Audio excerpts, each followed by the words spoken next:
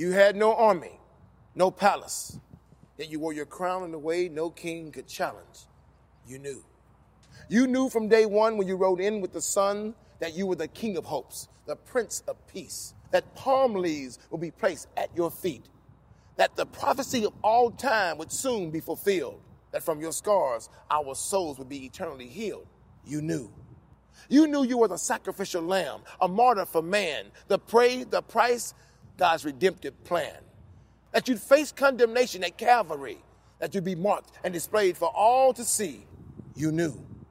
You knew you were his majesty sublime, sent to calm the storms of time, that all sins will be forgiven through God's unchanging rhythm. That before Adam's first breath, first sin, first sunrise, that we'd see Hosanna in your eyes. Beautiful Savior, King of creation, Son of God, Son of man, and O light of our soul, our joy, our crown.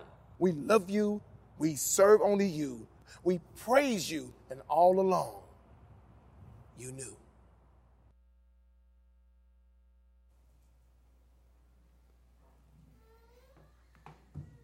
And so this is the beginning of Passion Week. Some of you are going, yes, I need some passion in my life. It's about time. Not that kind of passion. Different subject for a different time. Passion Week, if you don't know what it is, Passion Week is the week, it focuses on the last week on the life of Jesus. And today we know it as Palm Sunday, and so in honor of that, I brought this. I actually stopped at the OB campus on the way and cut it off. Please don't anybody tell Pastor Carter, he doesn't know about this. But anyway, so let me just tell you about Palm Sunday. So Jesus, actually we've got kind of a cool picture here. Jesus is making his way into Jerusalem. And at this particular time, he's attained what I would call sort of like rock star status. He's everybody knows about Jesus. Everybody knows about Jesus. But there's a lot of varying opinions about Jesus. Some people believe that he is who he says he is, that he's the Son of God, the Messiah, God incarnate. Some people are absolutely opposed to him. And then there's all these people that runs the full spectrum of different beliefs about who he is. But he's controversial at the very least. As he's making his way in on this particular Palm Sunday, people began to throw these down, and as he's riding over as a way of honoring him, and they begin to shout out, Hosanna, Hosanna, which means save us now. Save us now. Jesus was hugely disappointing because he didn't save them now. What's interesting is that just a few days later, the same people that were throwing down the palm branches are saying, Hosanna, save us now, yes. With these huge expectations that he would be the Messiah, would be shouting, crucify him, kill him. The very same people. Now, how could that shift so quickly? See, there was a belief that the Messiah was going to, in the minds of the people, especially 2,000 years ago, was going to liberate them from their oppressors, the Roman Empire. And the save us now was kind of like, so do it. Come on. You've been saying you're the Messiah. You're saying you can deliver us. Do it. And they were a lot, to some degree, like you and I. 2,000 years later, we don't even say the word Hosanna, but there's that part of us that says, God, save me now. Like, get me out of my situation now. Bring the relief now. Now. I don't have any patience. Come on, now.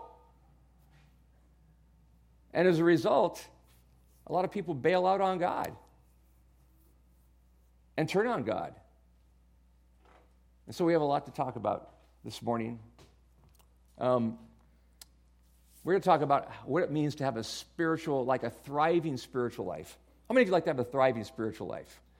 How many of you know that's not always that easy to have a thriving spiritual life?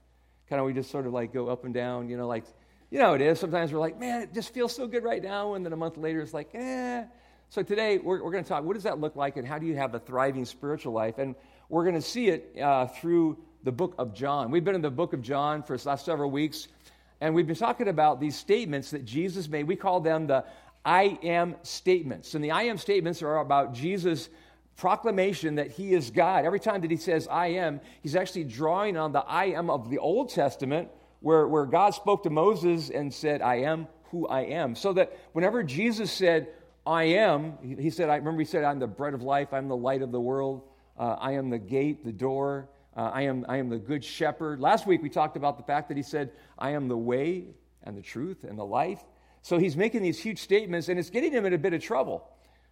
Because people, on many occasions, they pick up stones and they say, you're saying that you're God. And Jesus is saying, yeah, you got it. It's exactly what I'm saying. So John's firsthand account here is this. You might recall last week that they had just finished up with what we call the Last Supper, and things had gone horribly wrong. I know we all see the beautiful picture of the Last Supper, but it was nothing like the picture portrays. Judas Iscariot has betrayed him. He's left the room. All the guys are spinning. Peter is saying, I'll never deny you, and yet he's going to already deny him. And so all of this stuff is going on. And so finally, after dinner, probably with upset stomachs, some of them, just stressing out, like their whole world is just spinning, they begin to make their way to the Mount of Olives, to the Garden of Gethsemane. And this is where Jesus will pray the high priestly prayer. A lot of you know about that. But on their way over there, it's thought that perhaps they were passing some vineyards. And so Jesus begins to talk to them about what it means to have a deep relationship with God, what that looks like. And he uses a metaphor. He talks about the vineyard. And so these are some of his last words that he will speak before he goes to his trial and to his crucifixion. And just for a moment, I want you to think about this. What would you say to the people that you love the most if you only had a few minutes, maybe an hour, and say, I want to tell you something. You'd make it count. You'd make every word count. And this is what Jesus does as he's talking to not only his disciples, but all these years later, he talks to us, his disciples. So let's pick it up. Verse 1. He says, I am the true vine, and my Father is the gardener. He cuts off every branch of me that does not bear fruit, while every branch that does bear fruit, he prunes, so that it will be even more fruitful. You are already clean because of the word that I have spoken to you. Remain in me. Now, when he says the word remain, some translations say abide. Pay attention to that. He says it 7 times. Now, we're talking about how to have a thriving spiritual life. He just keeps on saying, stay, abide, remain, don't run, in other words. He says, remain in me, as I also remain in you. No branch can bear fruit by itself. It must remain in the vine. Neither can you bear fruit unless you remain in me. In other words, you got to stay connected. He said, I am the vine, and you are the branches. If you remain in me, and I in you, you will bear much fruit. And then he says this, and you might underline this in your Bibles if you have them.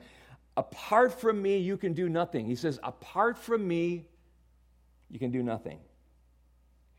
If you do not remain in me, you are like a branch that is thrown away and withers. Such branches are picked up, thrown into the fire, and burned. If you remain in me, and my word remains in you, ask whatever you wish, and it will be done for you. This is my Father's glory. Just catch what he's saying. This is my Father's glory. This is what your life is about, that you bear much fruit, showing yourselves to be my disciples. In other words, this is the defining mark of a follower of Jesus. He's saying, if you want to know what it looks like to be my disciple and to truly follow me and be connected to me, your life is going to produce this fruit. And we'll talk about that, what that looks like a little bit. In verse 9, as the Father has loved me, so I've loved you. Now remain in my love. If you keep my commandments, you will remain in my love, just as I have kept my Father's commandments and remain in his love. I've told you this so that my joy may be in you and that your joy may be complete. Yet, a lot of times we don't think this, especially if you are struggling with God, you think, I don't know, man, God just seems like this sort of cosmic killjoy. And over and over again, he goes, no, I want you to be happy. I want you to have joy. I want you to have that. It's just that sometimes our idea of getting there is really different than his way of getting there. He wants us to have real joy in our life. My commandment is this: love each other as I have loved you.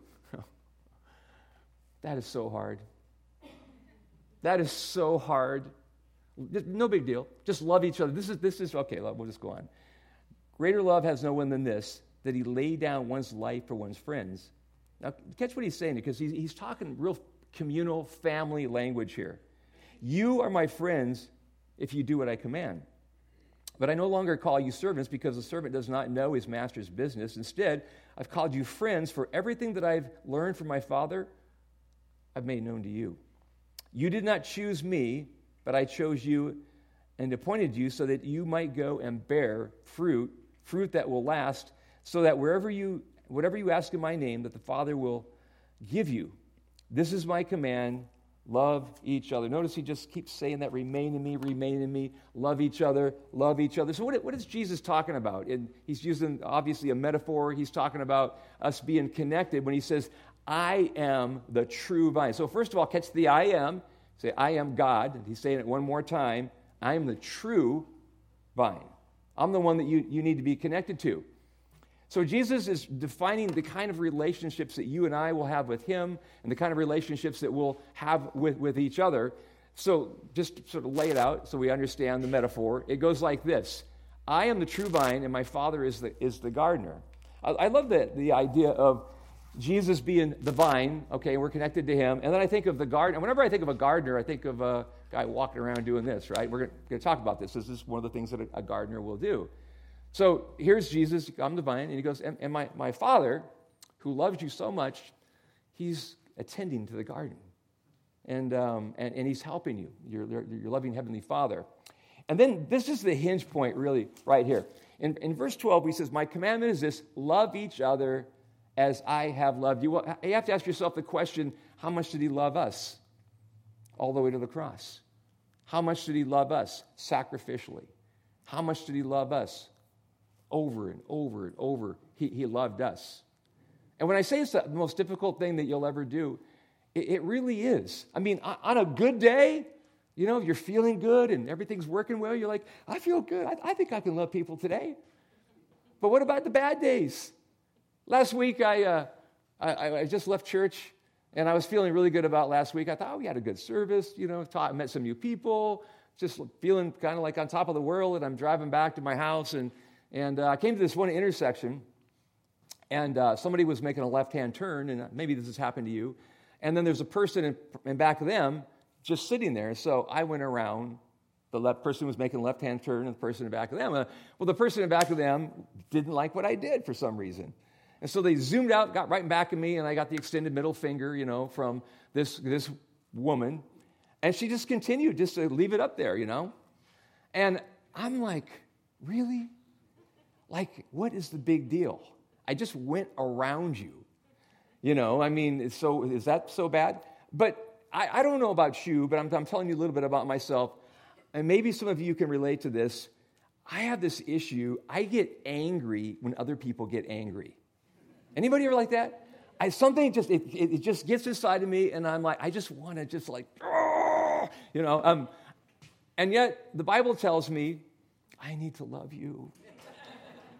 I need to love you. When you flip me off, I need to love you, and when you say stupid things, and I just need to love you. That's why this is the hinge point right here. Jesus says, unless you're connected to me, you know, I'll just use this as an example. So I cut this off this morning, right? You know what? It's not connected anymore. You know what's going to happen to this branch? It's going to wither and die, right? Because it's no longer, it's not a part of the life source of the tree anymore. And Jesus is saying to us, look, unless you're connected to me, like maybe you are just one of those people that you're born with a real sense of compassion and love and everything, and that's great. But what God is after is he wants you to be the very best version of yourself. And he's after fruit. And fruit is our ability to love other people.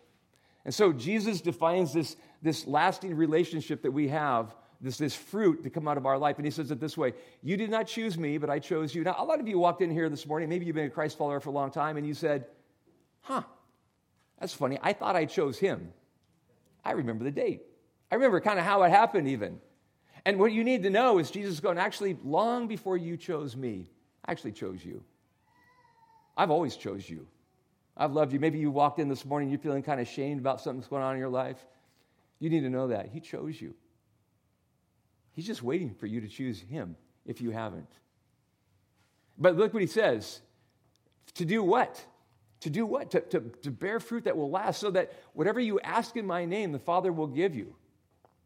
He says that's what he wants us to do, to live a life of love, that our life is defined by love, and it looks like something. So he says, we are the branches, right? I'm the vine, you're the branches. If you remain in me and I remain in you, you will bear much fruit. And then he says that very famous line, apart from me, you can do nothing. Notice that there's a condition here. Now, how many of you, when it comes to God loving us, he loves us unconditionally? Does everybody agree with that? The Bible's from cover to cover. God loves us unconditionally. That's it, unconditional love. But when it comes to God's promises, there are conditions. And so, for instance, this is one of those conditions. He says, if you remain in me, if you stay connected to me, then good things are going to happen, and your life is going to look like something. It's going to look like love. It's going to look like a life of service and a life of compassion and a life of caring. But here's the condition. He says, if not, it ain't going to happen. You're not going to receive my blessing. It's not like one of those things where God is wagging his finger and going, whoa, he's just going, this is just the way it is.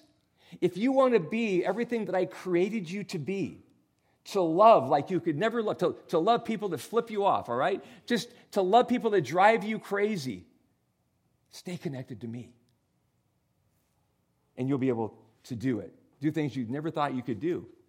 So let's talk about the branch. Branches are sustained when they stay connected to the life force. That's why he says, if you don't remain in me, you're like a branch that is thrown away and withers. Now, how many of you have grown up around vineyards? I did. I lived in a little town in Northern California called Gilroy, and we had vineyards all over the place. Every time that I drove into town, I had to go by vineyards. We had some really good vineyards out there. Some really good wine comes from Northern California in that particular area. And so I had an opportunity to watch how they took care of the vineyards and how every once in a while they'd come out there and they'd prune and there'd be branches all over the place. And so there are some that they wither. They're actually thrown out. And then there'd be that time of the year. I don't know if they still do this because of all the different environmental laws, but they would burn them up. And they'd throw them in these big old heaps and they would burn all these branches. It was really cool. Sometimes the year would come by and that's when the fruit was on it. And you'd just see beautiful grapes all over the place. And then there's some vineyards where they actually leave the grapes on the vine and they start to wither. And what do they call those? Raisins, right. See, I'm kind of a raisin in this stage of my life. I've kind of gone from being a grape and moving towards being a raisin. And I just want all of the raisins in here to know God still loves us, that he has a plan for us. We're going to be fruitful. Maybe we're not, getting the juice out of us anymore, but we're raisins, okay? So I'm speaking to you too today. All right. Branches, they've got to be pruned. Now, this is the part that's kind of painful. He says in verse 2, he cuts every branch in me that bears no fruit, while every branch that does bear fruit, he prunes so that it'll even be more fruitful. When I was growing up, my grandfather, the one that comes from Sicily, I don't know, old Italian men love fruit trees. And so that was my grandfather. And I remember one day I saw him out there with the pruning shears, and he's just pruning this tree. And I was talking to my dad about it, and I said, Dad, I think Grandpa just killed a tree. And my dad looks at me with a big smile, and he goes, no, he knows what he's doing. I said, but it looks like he killed a tree, like there's nothing on that tree anymore. And several months later, I came back, and that tree was just flourishing. It had fruit and everything, and I'm like, wow. And then I watched my dad, and my dad, loved fruit trees. In fact, today, my dad passed away a couple of years ago, but where he used to live, he got fruit trees all over the place. And I used to watch him do the same thing, just go out there, just do that. Now, if fruit trees or if vineyards, or in a vineyard, all the grape trees or whatever they are, not grape vineyards, grape vines, yeah, there we go. If they could talk, what do you think they'd say when this is going on? Ah, ow, ooh, ooh. And yet that's what gets the fruit out of it, right? And so I'm thinking about, what does that look like if he wants us to be productive, fruitful people that have lives full of love, what does that look like? And I'm thinking that maybe he comes around to one of us, and maybe our issue is pride, and he goes, got to get rid of that pride. And when God does something like that, he usually does it sort of through circumstances in our life, and we're like, that hurts, because pride doesn't go easy. Or maybe it's ego. Or maybe it is anger, me. And See, here's the thing. A lot of times when you and I pray, we go, oh, God, make me a loving person. Just want to love everybody, Just put love in my life, And God says, okay. And we think that he's just like, so I don't know, we're going to sleep and by osmosis or something, we'll wake up in the morning, we'll just love people, it'll all be good. That's not how God works. God says, you want to learn how to love? Here's what I'm going to do. I'm going to put somebody in your life and teach you how to love. And this is going to be the most obnoxious, irritating person you can possibly imagine. And then somewhere, and this is the pruning going on, right? And we don't like pruning. We're going, okay, God, you know that prayer about love? Yeah, just if you take that person out of my life, then I think I can love everybody else.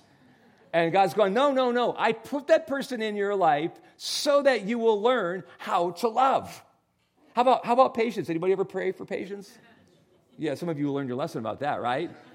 God, I just need more patience. And God says, oh, I'm glad you asked. And then so he starts doing this, and he starts just through circumstances. And I feel like I'm in one of those seasons in my life right now. And it's a lot of story. I'm not going to tell you about it. But there's a lot of stuff going on in my life right now for the last couple of years. And I thought I was like really doing okay. And I think God said, no, we're going for it this time, Steve. A lot of pruning going on in my life. And that's what God does. Now, sometimes, because God loves us so much, the pruning has something to do with correction. Anybody ever get out of line with God? Come on. All of us have, right? At different times. I have, all of us have.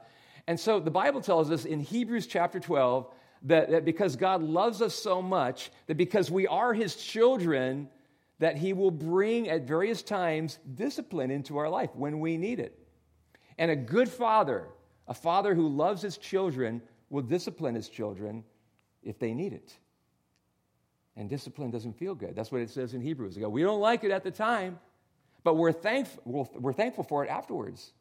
I'll never forget one time, I think I just got my driver's license, and I was anxious to get in my dad's Ford truck and go for a drive. And so I asked my dad, hey, Dad, can I use the truck? Just got my license, And he said, yeah. As he's handing me the keys, he says, now, I want you just to go straight over to your buddy's house, Sammy, and straight back. Don't go anywhere else. Gotcha, Dad. Hopped in the truck, went straight to Sammy's house. I said, get in. He gets in. We're driving all over town, man. And this is the little tiny town of Gilroy, so it's like at that time probably 3,000 or 4,000 people. And just driving like a maniac, like a new driver, just like having so much fun in my Ford truck, my best friend. And we got spotted by somebody who calls my dad up. And so, I come back the next day. So I spent the night at Sammy's house, come back the next day. And my dad, so how was it anyway? I go, oh, good. Yeah. Just go straight to Sammy's house and straight back? Yep. Why are you lying to me? No. What do you mean? He goes, I heard you were driving all over town. Not only that, you were driving like a maniac. Oh, man, I didn't know what to say. So guess what? Dad took the truck away from me for a couple of weeks. I didn't feel very good. But you know what? That's what a good dad does. And I learned my lesson. If Dad said, just go straight to somebody's house, that's what I did. That's kind of a picture of what he does in our life. Not because he doesn't love us, because sometimes we just get out of bounds. Sometimes we go off the rails, right? And God goes, I love you so much that I'm going to have to bring some discipline into your life because I'm your dad. I'm daddy. And I'm going to help you to be more fruitful. And the way you're going to do this is you're going to learn obedience. And that's, by the way, that is you want to know what the love language of God is? It's obedience. Obedience, just learning to follow his lead. Pruning. That's hard. So what's the proof? What is the proof in the fruit? Well, he says, this is my Father's glory, that you bear much fruit, showing yourselves to be my disciples. Because actually, fruit can either be good or bad, right? You ever, like, let's just take grapes, since he's talking about vineyards and stuff. You ever put a grape in your mouth and you're just getting ready for something sweet, and it's like, oh, sour grape, right?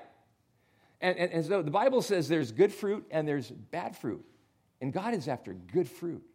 He's after the kind of fruit that looks like love and compassion and reaching our potential and serving and caring about other people. So we got to stay connected to Jesus to increase our capacity to bear more fruit. You have to, in other words, remain. Because my command is this: love each other as I've loved you.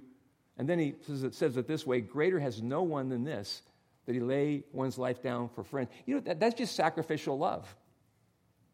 And sacrificial love is hard. Like, we're all busy, right? We all got our schedules. We all have our goals. We're all, what our life, we want it to look like. And somewhere in the middle of that, God says, I want you to bear fruit. I want you to serve. I want you to love. I want you to care.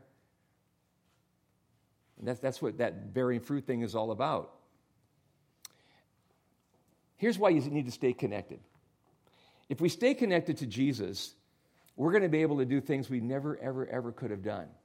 We say it this way, that the vine takes care of me and my fruit takes care of other people, the things that are coming out of my life. That's why he says no branch can bear fruit by itself. It must remain in the vine. Neither can you bear fruit unless you remain in me. You know what's going to happen is that you are just going to run out of steam if you try to do it apart from being connected.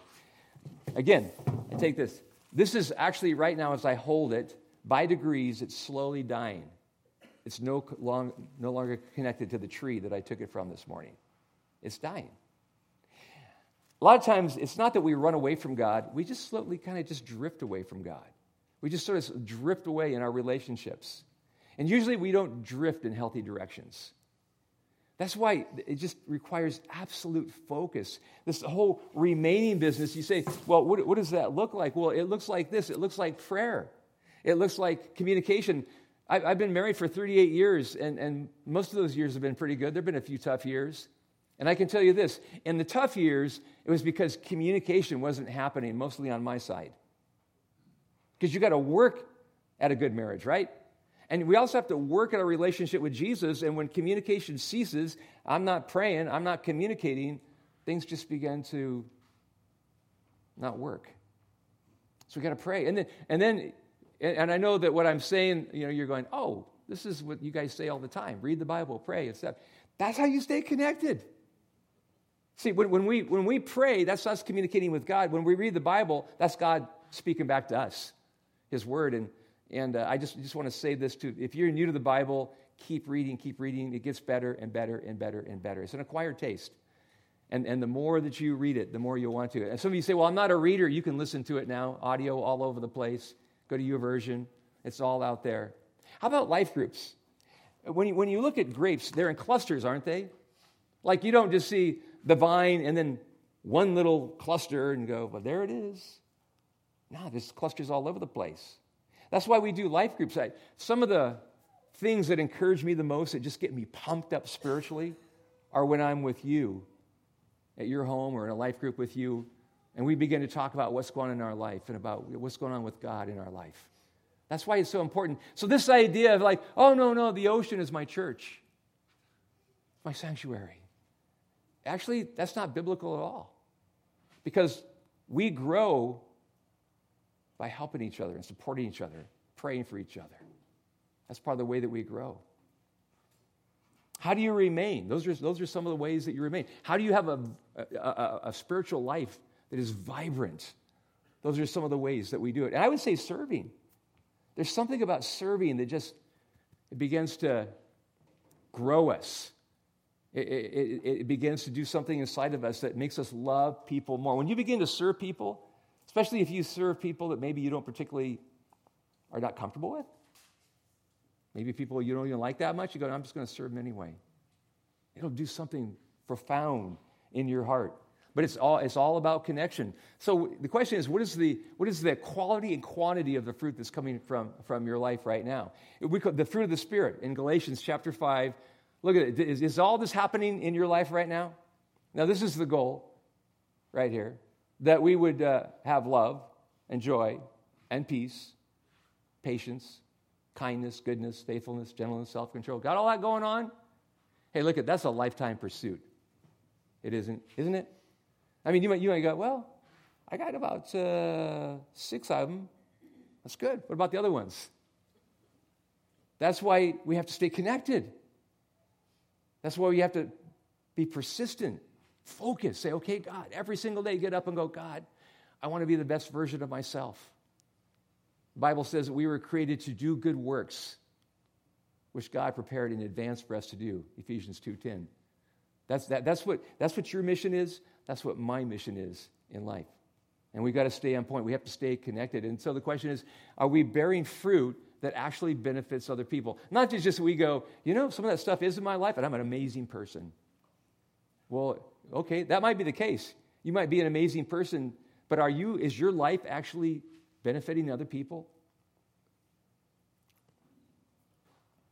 2 years ago, I did a funeral for a woman named Mary Vasquez. Mary Vasquez was one of the greatest, most amazing people I've ever met in my life. She was my second mom. When I was 12 years old, Mary Vasquez came into my life. Her son was my best friend. And for about 8 years, I had the privilege of actually spending more time at her home than I did in my own home. I've told some of you this before, but my home was not particularly a safe home. My mother was, today they would call it bipolar, and she suffered bouts of various mental disorders. And so it was really tough to be in my home. And so I would go to her home and hang out with my best friend. But every time I came there, when you walked into a room, you were the center of attention when you walked into a room where Mary Vasquez was. So full of love. Quickly, there'd be an enchilada in a plate. Man, she just made the best enchiladas I've ever tasted in my life. And the room would be full of laughter. She was one of the most non-judgmental people I've ever met, although she was in church every time the doors open. Which blew me away, because I knew a lot of church people back then that were pretty judgmental. She never ever judged us, even when we were not always behaving real well. Remember one time she gave us $20. I say we, her son, Sammy, and myself. It was Christmas time, and she said, go get us a Christmas tree. This is obviously a long time ago for $20. Said, okay, we got in the car, we headed, my buddy Sammy and I started looking around, and we saw, it was kind of on a Sunday, I still remember it, and it was kind of getting late in the evening, and we went by the first one, and they were closed down, and it occurred to us that if we jumped the fence and got the tree, we wouldn't have to pay anything, we could keep the $20. So we did. And we came home with that tree, and we set it in front of Mary, and Mary goes, nice, nice. She goes, something's up with you boys. What is it? We were kind of being a little giggly. Oh, nothing. She goes, no, what is it? Oh, no. She goes, you stole it, didn't you? We were like, yeah, we did. And she thought it was hilarious, man. The Vasquezes celebrated Christmas with a stolen Christmas tree that year. But I love the fact that she bubbled over with love. And when I performed the funeral 2 years ago, the place was packed with everybody that was just saying, when you walked into a room, you knew that you were loved. You knew that you were accepted. You knew that she cared. She didn't have a college education. She was a school bus driver, and yet her life spoke volumes. But not just then. Because of what she did, it lives beyond her. Her kids and her grandkids are amazing people. See, that's what God wants. When he says, stay connected. Don't run away. Remain. That's what we're talking about. He wants to do something amazing in our life. And the only way that it can happen, friends, the only way it can happen is if we stay connected to Jesus.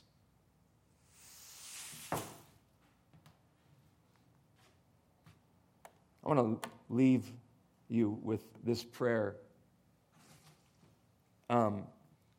And then I'm going to ask our ushers if they come up here. I wanted to leave you all with an invite card. And the invite card is to invite somebody this Easter. And the reason that I feel compelled to do this is because there would be a great act of compassion and caring and loving towards somebody who doesn't maybe have a relationship with God. They're not connected. And so just for a moment, I want you just to maybe think who that person would be in your life. I've already invited several people to come. And I'm hoping they come, praying about that they'll come. But I just invite you to do the same thing. And so let me read this. In fact, let's just read this together. This is kind of cool. I saw it the other day, and I thought I'd just like to close with it. And it's about connection. So it says, cling to me. Stick fast to me. Live your life close to me. Get nearer and nearer to me. Roll every burden into me. Cast your whole weight on me. Never let go of your hold of me for a moment. That's connection right there. Jesus, thank you that you don't judge us. You call us. You love us. You called us before we ever made a choice to move in your direction. And Lord, I know from time to time it's hard. We kind of lose our way. We lose the connection.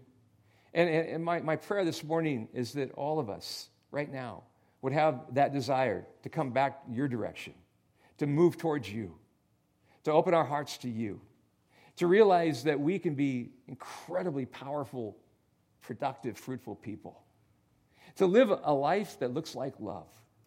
Because at the end of the day, that is the mark of a follower of Jesus, that our life looks like love. Help us to do that well. In Jesus' name we pray.